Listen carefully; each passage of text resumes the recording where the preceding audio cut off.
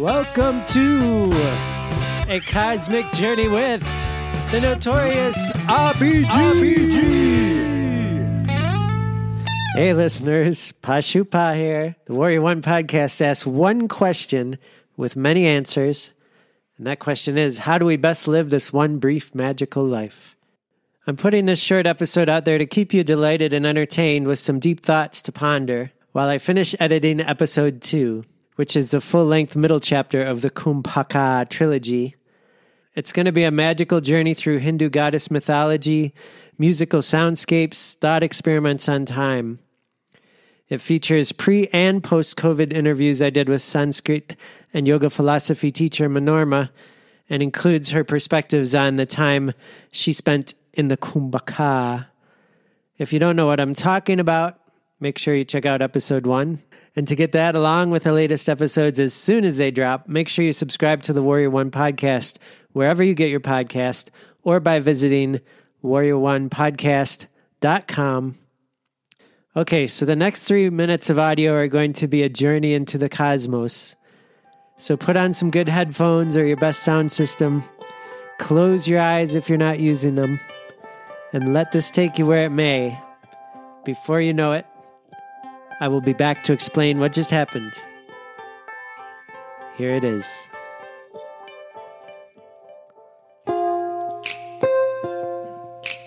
We dedicate this episode to the Notorious RBG. No longer in the house, but maybe she's somewhere out there spinning around and around. What goes around comes back around. Gonna come back again as another warrior fighting for the truth. Maybe she'll come back inside of me or you.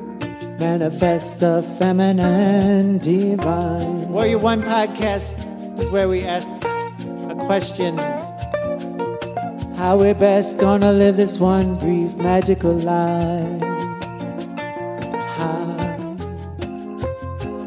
How do we walk in the footsteps of the RBGs of the world? Gotta get some smaller shoes so that our children can have a paradise. Like little Russian nesting dolls.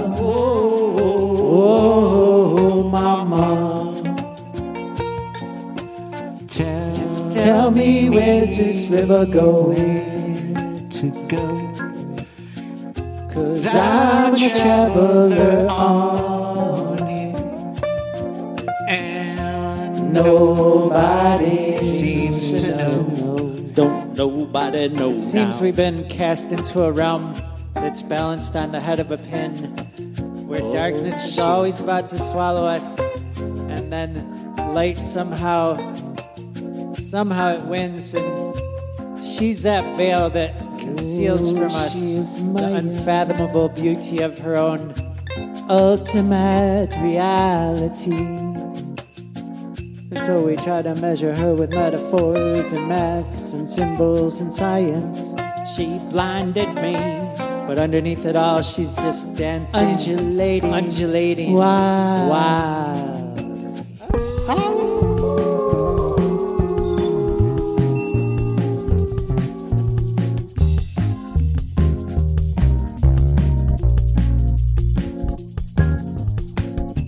She's unknowable and vast, and she hides from us the knowledge that she is what can't be known.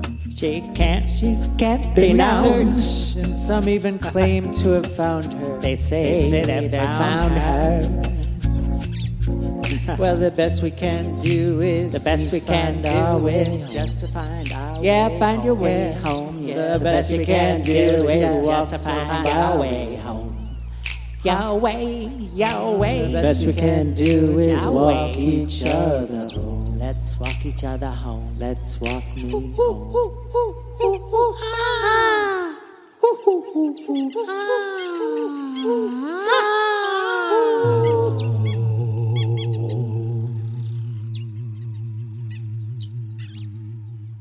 The recent passing of Ruth Bader Ginsburg happened as I was reading commentary on a Hindu spiritual text called the Devi Mahatmya, which is an ancient hymn to the goddess. Hinduism comes in many varieties, mostly with male deities running the show. But there's a sect of Hinduism called Shaktism, where metaphysical reality is metaphorically a woman, and Shakti is regarded as the supreme godhead. The divine feminine is both ultimate reality and the veil of illusion that hides that reality from us. I see in Ruth Bader Ginsburg a warrior who used the power of feminine divine to reveal and change flaws in our legal system. In arguing cases where men were the victims of discrimination, she cleverly revealed how gender equality benefits men as well as women. She removed the veil. In Hindu mythology, the goddess is seen battling with Asuras, beings that are akin to demons in Western mythology. As she battles them, she's depicted as beautiful, violent, motherly, and fierce. She destroys their bodies and weapons with physical violence, but her mind remains serene, and so serenity is the backdrop of wise action. As archetypes, Asuras represent our mental afflictions, individually, culturally, and societally. They're created by our misperception of reality, and they bring about great suffering. The goddess is seen as a universal cosmic energy within each of us, a light that we can nourish, or we can try to ignore.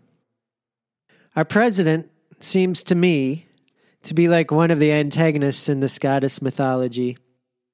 He's intoxicated with his own image, doesn't realize his own perceptions are flawed.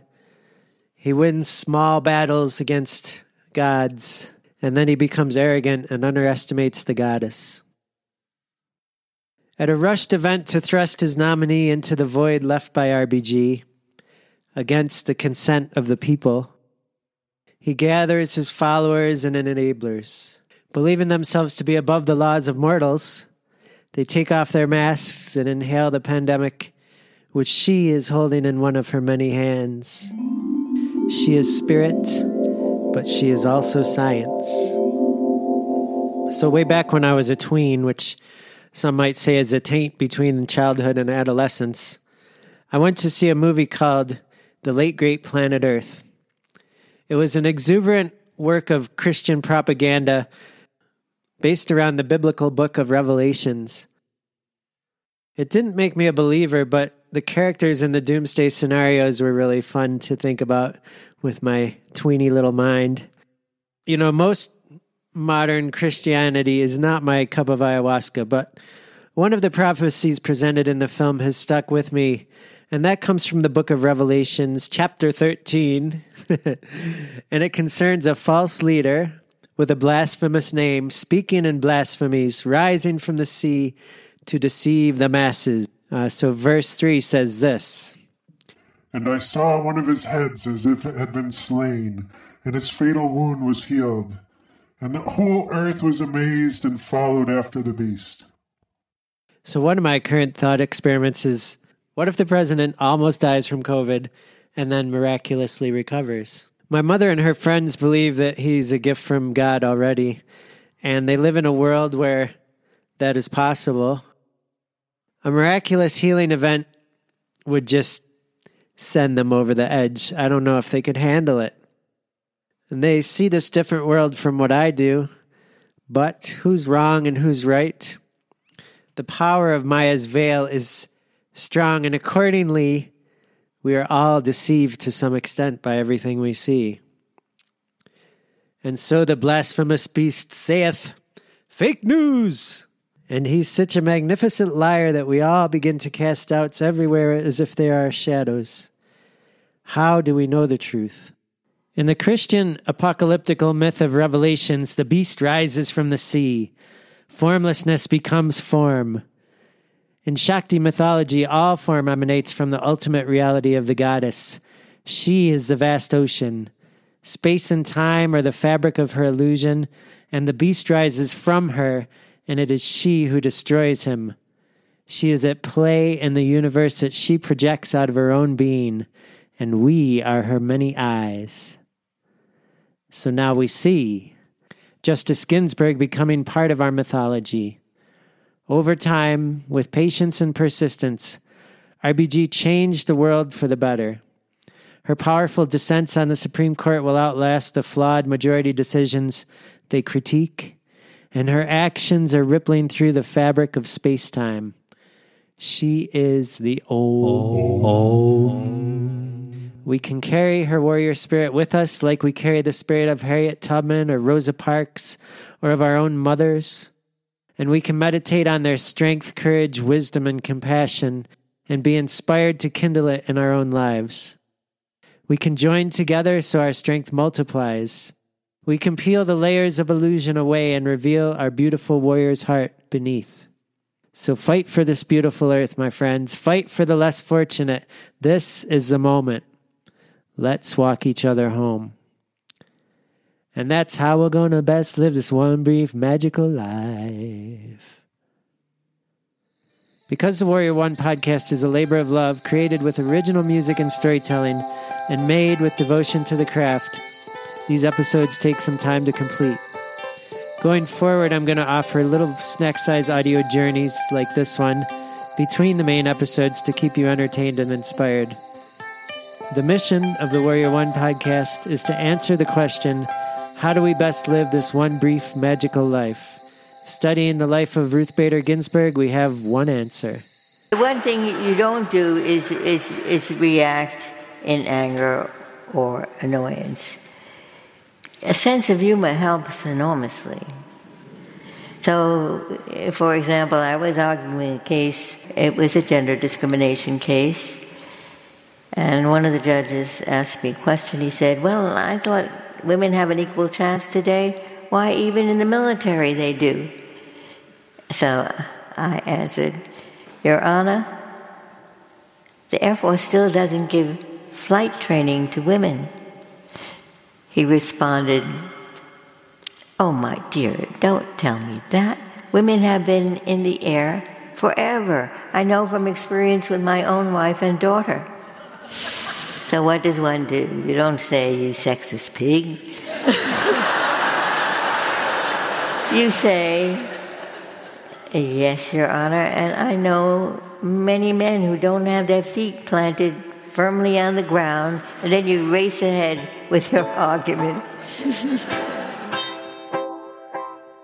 Make sure you subscribe with your favorite podcast app or by visiting warrior1podcast.com. I'll be back soon with episode 2 of the Kumbhaka trilogy and more madness. Bye!